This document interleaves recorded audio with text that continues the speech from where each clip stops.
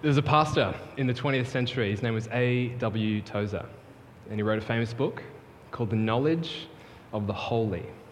And if you've read it, you're a good friend of mine. If you haven't, get it on your book list. Beautiful book. Kath and I read through it last year just as a couple, and we meditated on the passages just as we went through. But The Knowledge of the Holy. And in that book, he has this wonderful statement. He says, what comes to our mind when we think about God is the most important thing about us. What comes to our mind when we think about God is the most important thing about us. What comes to your mind when you hear the word God? Because that's contested real estate, vocabulary real estate in our culture. There's a whole host of images that we conjure to our minds depending on the background, the tradition, the religion, the philosophy that you subscribe to in our modern, Western, pluralistic, democratic society. What comes to your mind when you think about God? Does what come to your mind, is it nothing? Is it nothing? Is it something? Is that which comes to your mind exciting to you? Or is it boring? Does that which comes to your mind scare you? Or does it fuel you? What comes to your mind when you think about God? And Tozer would say it's the most important thing about you. I heard a preacher say, a number of years ago, that the task of teaching the Bible and preaching in the church is to sort of make the strange familiar to Christians and make the familiar strange. And as a church, we're going through, the story of Jesus this Advent, which formally starts next week, I will admit, but we're getting a kickstart. And my task, actually, as I unpack the scriptures, and those that'll come after me next week and the week after, standing here in the pulpit with the scriptures open, their task is to take this story that we're so used to, that becomes so mundane and so rhythmic and so without notice every year, and make it strange to us again. And then at the same time, for those who don't know the story of Jesus, they might feel estranged from the story of Jesus, to make it familiar again. So we're going through this series in Advent, and last week I unpacked the idea that Jesus is the king we always hoped for, but he's the king we never expected. He's the king we always hoped for because we long for someone who's good and righteous and just to come and do away with all the evil in the world. And every human, regardless of religious background or not, longs for that. It's what fuels the drive of justice in our world. It's what sits behind the desire to have decent legislative policies which actually affect change in the world. We all want someone to come and do away with evil in the world. It's a great comfort because he's the king we always expected. But at the same time, he's the king, that we never expected. He's the king that we never expected. And he is this because Jesus comes to confront not just the evil out there in the world, but the evil in each of our own hearts, which makes the Christmas story not just comforting for the future hope that we've got, but confronting for the present reality we sit in. And what's that? It's to acknowledge that if you're a Christian, you don't have it all together. We don't point to the evil out there and say, well, they're the bad ones, let's get rid of them. We just say the line between good and evil runs right down the heart of every single human, that we ourselves are complicit in the problem of, well, that was last week. And this week, I want to unpack the idea that Jesus is the king in the flesh. He's the king in the flesh. In this passage, John, just as a little side note before I give you where I'm going, he gives one of the most profound, concentrated statements of what theologians call the incarnation in the scriptures. And the side note is this, it's just a fun fact. Incarnation's just it comes from Latin root words, but incarnation is, it's just God in flesh. And to help you sort of think through how a fancy word can be made familiar, one of the meals I really enjoy eating is chili con carne. And to translate chili con carne with the Latin roots that sort of bubble away in the surface of that word, it's chili in meat. Chili with meat, sorry. Con means with. Chili with meat. And so when you read the word incarnation, it just means God in meat. That's what that word means. And the theologians in the room, Dylan's on it, but the theologians in the room are just like, surely there's more nuance. And it's like, there probably is, but that's the bottom line fact. It's God in meat. But John, he gives us a pretty profound, concentrated look at the incarnation today. And I want to look at it and think through three things with us, because I think it shows us three things. Again, if you love John 1, which I've spoken with multiple people here this afternoon, and they will say, I love John 1. I was actually at dinner with Paul and Liz a few weeks ago, and we sat there looking at John 1 together, and it was wonderful. But Paul just lit up in front of the text of John 1, and it was just a delight to see that. So John 1, I think we can learn 3 things, plus a few more, but I've got a time limit this afternoon. 3 things. 1, it shows us a clear picture of God. 2, a different greatness to aim for. And 3, a beautiful model for outreach. 1, a clear picture of God. 2, a different greatness to aim for. And 3, a beautiful model for outreach. So 1, a clear picture of God. Around, I think it was 500 BC, I don't know the exact date, but Gautama Buddha, he told a story about some blind men and an elephant. You might have heard this story before. The premise is that there's a story of a king, and he has some men who are born blind from birth, and they're brought into the kingdom to try and talk about an elephant. He brings them before the elephant and asks them, though they're blind, to start describing the elephant by touching it.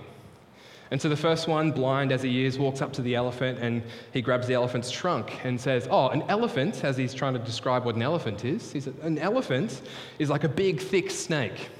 Now, the story breaks down. If you're trying to ask how do they know what a snake's like, just don't ask that question. But second one, blind man walks in, places his hand on the elephant's ear, and he starts to say, "Oh, an elephant is like a big palm leaf." A big palm leaf. The third guy walks in, places his hand on the leg and says, "An elephant is like a big, big tree trunk." And the moral of the story, as Buddha told it, back when there was divisions between Hinduism and Buddhism and sort of Eastern pantheistic faiths, the moral of the story was because humanity sees partially, they don't realize that what they see is all the same thing. And that's how he deployed that story. But we deploy this story in the West, as moderns, as an argument for relativism. The idea that all roads lead to the same God. Philosophical relativism, it says that all worldviews, all religions, are fundamentally the same and only superficially different. So the Christian, they says God is like Jesus Christ. That's what the Christian says. But the Muslim, they would say God is like Allah. And the Hindu would say, actually, we've got a pantheon of gods. And the Buddhist would say, actually, I don't think God exists because I did a bit of research into Buddhism and that's what I found out. And they would say, but all of them are sort of, partial expressions of the same ultimate thing. And this is how we deploy that story. It's just that none of us can fully see the truth that we're talking about. Now, this sounds really nice, and it sounds really inclusive, and it sounds really humble and gentle. But there's 3 little problems with this kind of thinking in the modern West. The first one is that it's not inclusive, it's actually exclusive, at least if we're talking about what it really means to be inclusive. See, truth, by definition, is exclusive. When you make a truth claim, you're saying what you think reality is, and therefore you're saying what you think reality is not. And so all truth claims are themselves exclusive. So if you say that all religions are fundamentally the same, you're saying that those who disagree with you are themselves wrong, which means in order for you to hold your position, you need to exclude those who are exclusivists. So not everyone who thinks they're being inclusive actually includes everybody. Because all truth claims are exclusive, you need to exclude some things. Most dense point, I promise. Second point, it's not as humble as it sounds. It's a little bit presumptuous and a little bit arrogant. Think about it. The story of the blind men and the elephant, it's got a narrator. And who's the narrator in the story? And the narrator in this story is the modern person, the enlightened person, the person who presumes that they've got 20/20 vision of what all religions say.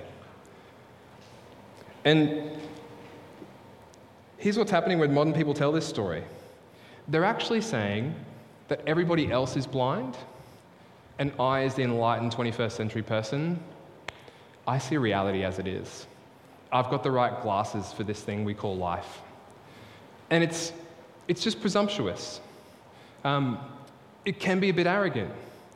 It's not to say that they can't make an argument for that, but if that's all that they said, it's not an argument, it's an assertion. It's just a bit presumptuous. And the third thing is it's actually not helpful. It's more of a hindrance to sort of worthwhile investigation as to what God could be like and what life is for. What do I mean? Well, relativism, it's a narrative which exists to sort of stop you from investigating what different religions say about the world, what different philosophies would invite you to consider.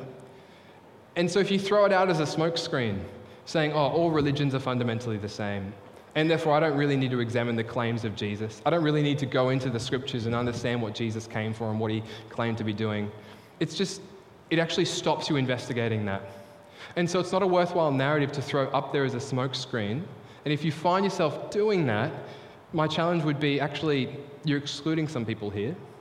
You might not be as humble as you think. And there's an invitation to investigate still on the table.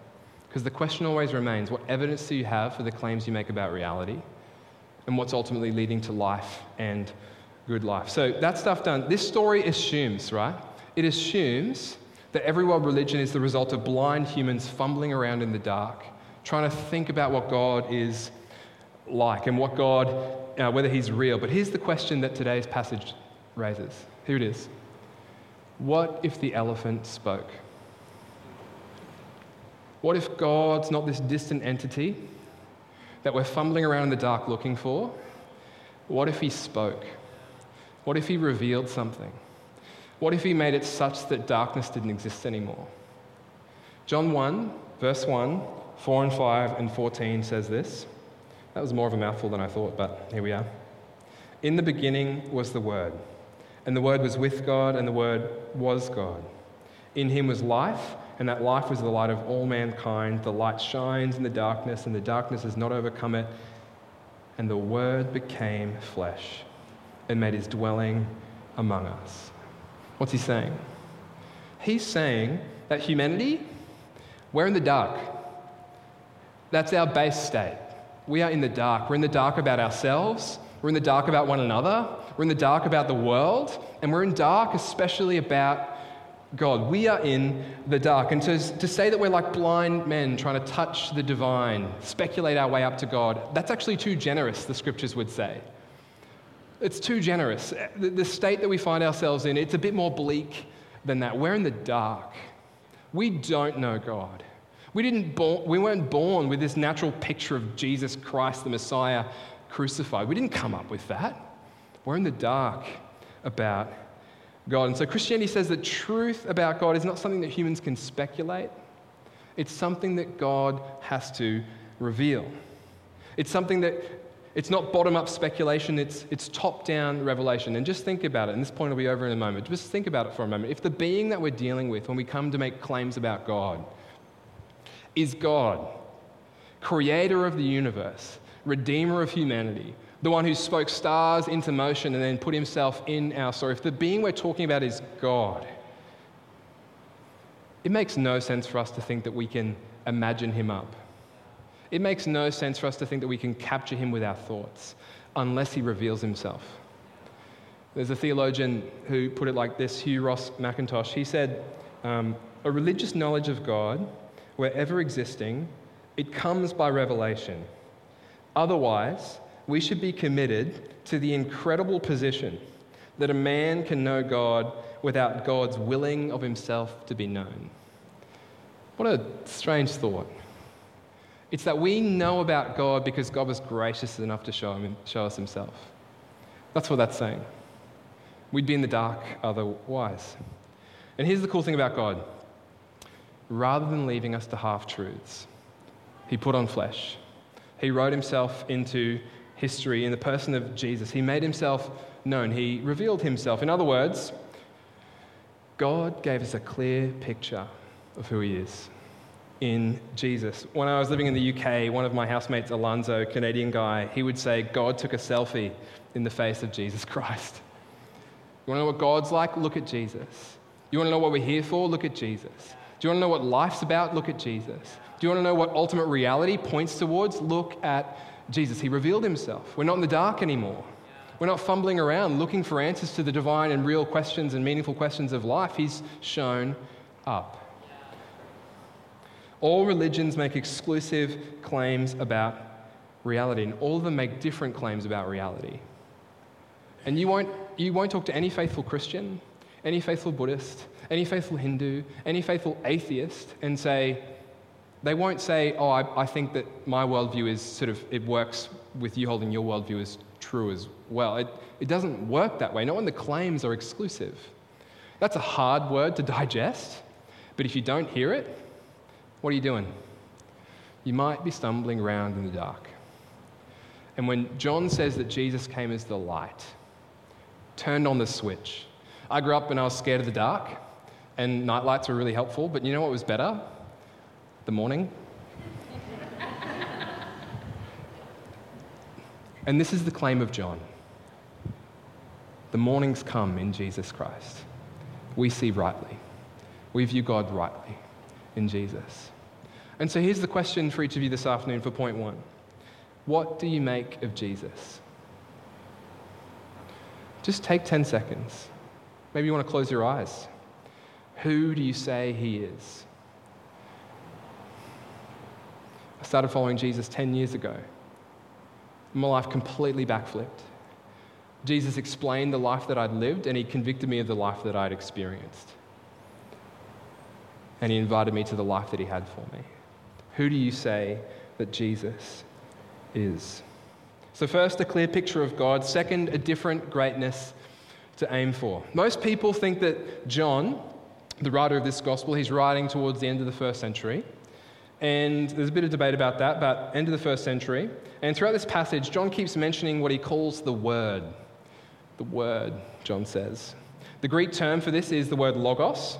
And this word had a bunch of philosophical baggage in the first century, which actually now I feel like all of us will after that first point, but that's neither here nor there.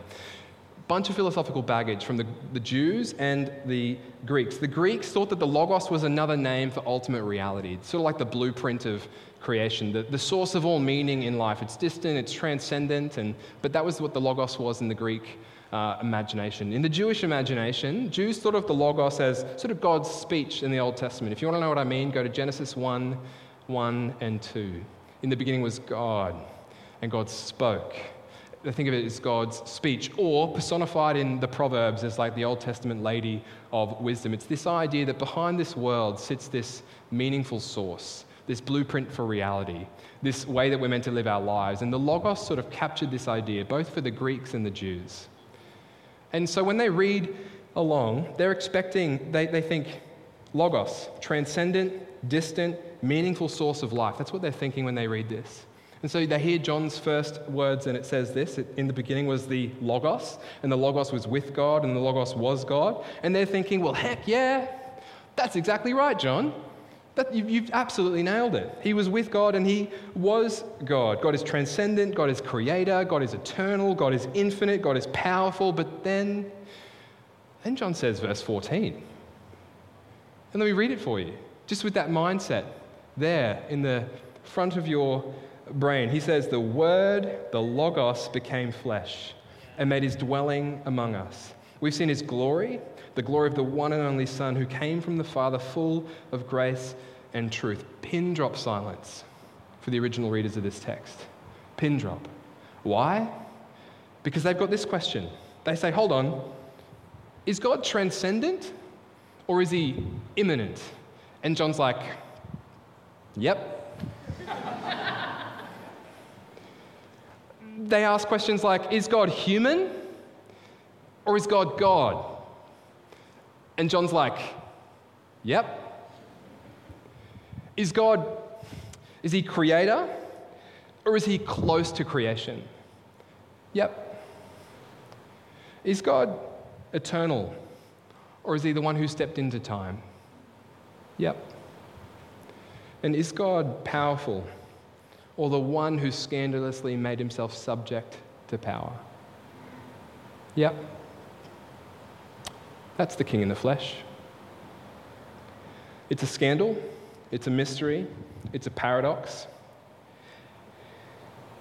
Here's the thing, it's the incarnation. And it's the very center around which the Christian faith orbits. The King in the flesh, here as one of us, for us. The transcendent and the immanent, the fully God and fully human, the creator but one who came into creation, the eternal one who stepped into time, the powerful and the one who made himself subject to power, and ultimately he's the greatest being in heaven and earth, and he showed it not by staying distant and unaffected by the world that we find ourselves in, but by coming close and by feeling the burden of this world. In other words, he put on flesh.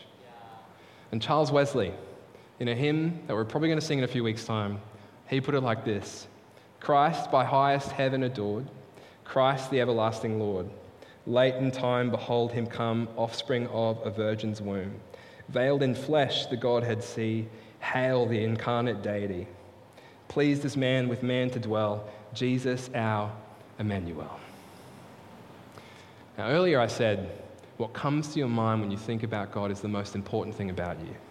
Why? Because what we think about God shapes who we're becoming.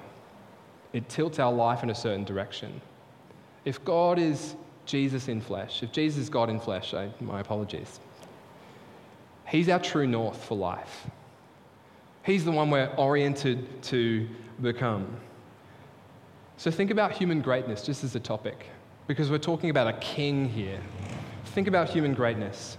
To be great in the economy of the world it's to assert yourself over people. It's to serve yourself at the expense of others. It's to seek control. It's to seek status and executive authority and recognition and wealth. And it's to seek, ultimately, the spotlight. But what if you think the greatest being in the universe, he came not to seize power, but to give it up? Not to be served, but to serve? Not to make himself great, but to make himself less? What if he came not to demand loyalty, but to offer love? If the greatest being in the universe came to earth, put on flesh, dwelt among us, suffered with us, lived for us, loved on us, and died for us, if that's him, what does that mean? Well, it gives us a different greatness to aim for, right? As Christians, as followers of this king, it gives us a different greatness to aim for. See, the incarnation, it tells us that greatness isn't something to hold on to, it's something to give up for the sake of other people. Power isn't something to subject people with, but something to serve people from. Authority is not something to assert, but something to use for the sake of people. And love, it's not something to be demanded, but something to offer. Let me put it this way. In John's mind, in the minds of the early Christians, and in the argument of the New Testament, here's what's going on. In the same way that the incarnation completely inverted the ancient expectations for God, so too should the lives of Christians completely invert the expectations of culture. So who are you this afternoon? How are you living this afternoon? In the same way, the incarnation completely inverted the expectations of the ancients. So too should the life of a Christian completely invert your family and what they think your greatness would be, your colleagues and what they think your greatness would be, your boss, your children, anyone in your sphere of influence, anyone in your world. So who are you this afternoon? And is this a greatness that you're aiming for? And if you're a Christian, here's my encouragement, here's my exhortation, here's my plea. Let's let this be our greatness. Love, service, humility, using the stations we find ourselves in life to bless those that surround us. How can you be great like King Jesus? So one, a clear picture. Two, a different greatness. And finally, a model for outreach. A few years ago, I watched a TV series on Netflix called Designated Survivor. And if you'd ask my wife, she'd say, he's watching it again at the moment, but we don't go there. And it follows the presidency of a man named Tom Kirkman, who was sworn in as president one night as Capitol Hill was bombed. Big scenario. And as president, he goes to visit the government workers who are cleaning up the bomb debris at the Capitol site. And he rocks up. Multiple car motorcade. He's got a full suit, big entourage, media paparazzi, and a full security detail. All things like that. People gather around him, but here's the thing, when he rocks up that way, no one really interacts with him. No one really appreciates him. They see him as aloof, distant, unempathetic, and unrelatable. And so he leaves, he's a bit disappointed, and they go back to the White House. And later in that episode, he convinces his security detail to take him back, but with much smaller security detail, just his friend Mike. And this time, there'll be no motorcade, no suit, no paparazzi, no media, no entourage, no security detail. He just rocks up with a baseball cap on and a hand outstretched to shake hands. And he interacted. And people warmed to him. People felt relatable to him. He made an impact because of the way he rocked up. He came as one of them. And the major point, this is literally the illustration of what John's saying in this opening chapter. The major point of John's gospel is that God is reaching out to redeem the world. John 3:16, we know it off by heart. If you're not even a Christian, you'll know the passage. For God so loved the world that he gave his one and only Son, that whosoever should believe in him would not perish but have eternal life. This is the major argument of John's gospel. God is reaching out to redeem the world. And the broad argument of this text is that humanity is in darkness, that we need redemption. And so this big mission, this big vision, this big sort of understanding of what it might mean for God to outreach to humanity. And what's the first thing God does? What's the first thing he does? It doesn't say that God shouted from the heavens, repent and believe, I'm the transcendent logos, bow at my will. And it doesn't say that he's not, he's pulling a sickie and he's not coming in today, just keep hoping for the future. It actually says that, verse 14, the Word became flesh and made his dwelling among us. Do you see that? You see the first thing God does to outreach to humanity? He puts on flesh. It's the great act of empathy. It's the great act of relevance. It's the great act of condescension. It's like if you were younger and you found yourself crying, you're in pain and you're in darkness, and your parent, they get down on one knee and they meet you at the level you're at and they say, it's going to be okay. That's what God does in Jesus. He puts on flesh. One of the risks we have in the modern church when we think about outreach to the communities that we're a part of, because what John outlines in his gospel is not just something that he wanted to do then. This is God's mission in the world. He wants to redeem creation. He wants to redeem this world, make it beautiful and good again with him at the center, him as our king, and all the benefits of the kingdom of God sort of swirling around. And this is the vision. And so you think, how do we get this out there? How do we get this message out there? How do we act in the worlds that we find ourselves in? And the risk in the modern church is that we think we need to do big, obvious, and loud things to do outreach. That we need to be missionaries overseas, as good as that is. Or we need to put together this triumphant program of evangelizing our whole world, and unless we've got the program perfected, we won't actually act on it. We've got this risk of thinking that we need to, come up with some strategy to take the city for Jesus. And these are really good things because they take seriously God's mission in the world. But here's the problem. What did God do? John 1:14, translated by Eugene Peterson, paraphrased by him, I should say, he said it like this. It said, God put on flesh and blood and moved into the neighborhood. In other words, what's God's key ingredient in mission? Proximity. What's God's key ingredient in mission? It's proximity, it's relationship, it's empathy. It's you being the kind of person who could be interrupted by your work colleague. It's you becoming the kind of person who's of just such a kind of presence that people observe you and ask a question, well, hold on, maybe there's something more to the world. When the Word became flesh, God brought heaven into space-time in a person. And here's what he's doing that now. He's doing that in and through us in the neighborhoods, the communities, the places of work that we find ourselves in. What did God model for us in mission? Move it into the neighborhood. And so here's the question I would ask us this afternoon. With whom are you being proximate in your life? With whom are you being proximate in your life? Now here's the thing, that might not sound like a world-changing question, but imagine if each one of us in the room asked it this afternoon, and we said, God, who is it that you're calling me to be proximate with, to share life with, to be present with, to be still with, who's not a Christian, who doesn't know you, who doesn't love you, who's never heard of you? And if each of us did that over time, what kind of impact could we have? It's the kind of impact Jesus talked about when he took a mustard seed from the ground as he's walking along with the disciples. And he said, the kingdom of God is like a mustard seed.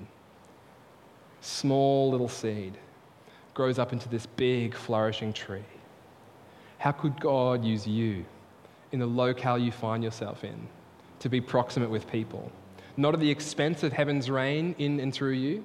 You don't allow yourself to be influenced by the people that you find yourself with, but you do get close and proximate and empathize and be relevant in a way that's not like the weird Christian guy with the Christianese language. And how could you be proximate? How could you empathize with the relationships that you find yourself in? Why? Because this is the outreach that God modeled in Jesus. He came in flesh. He spoke our language. People much smarter than me, they just call this incarnational presence. How can you be incarnationally present with the community that you find yourself in? This one and the world out there that needs the presence and the love of Jesus. Just as I finish up, I'd love to invite the band up. It was actually someone who did this for me that is much of the reason I am a Christian today. Not a pastor, just a Christian. I came to faith at a church called Pine Rivers Church of Christ, and the youth pastor at the time, he was this guy who for more than 5 years had just made himself well established in the community. He's the kind of guy who'd probably start a communal garden. He was in most of the high schools in the area, and he'd rock up at each one on a different day, and people just knew him. They knew him, even if they hadn't interacted with him. But it's just because he was present for a decent period of time in the same place with the same people, exhibiting and modeling and exemplifying the beauty of Jesus. And I remember thinking, I want to know that guy. And he's got something I don't. And that's the promise of this one of many models of mission that we get in the scriptures.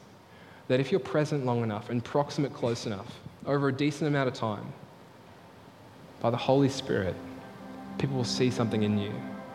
And their response will be, man, there's got to be something more to this world. And that question I asked at the start, what comes to our mind when we think about God? They'll start filling it in with the person of Jesus because of you. And so I wonder if you could just stand this afternoon. I've said a lot. I've invited you to think about a bit. But let me ask this question just once more. Who do you say Jesus is? What comes to your mind when you think about God?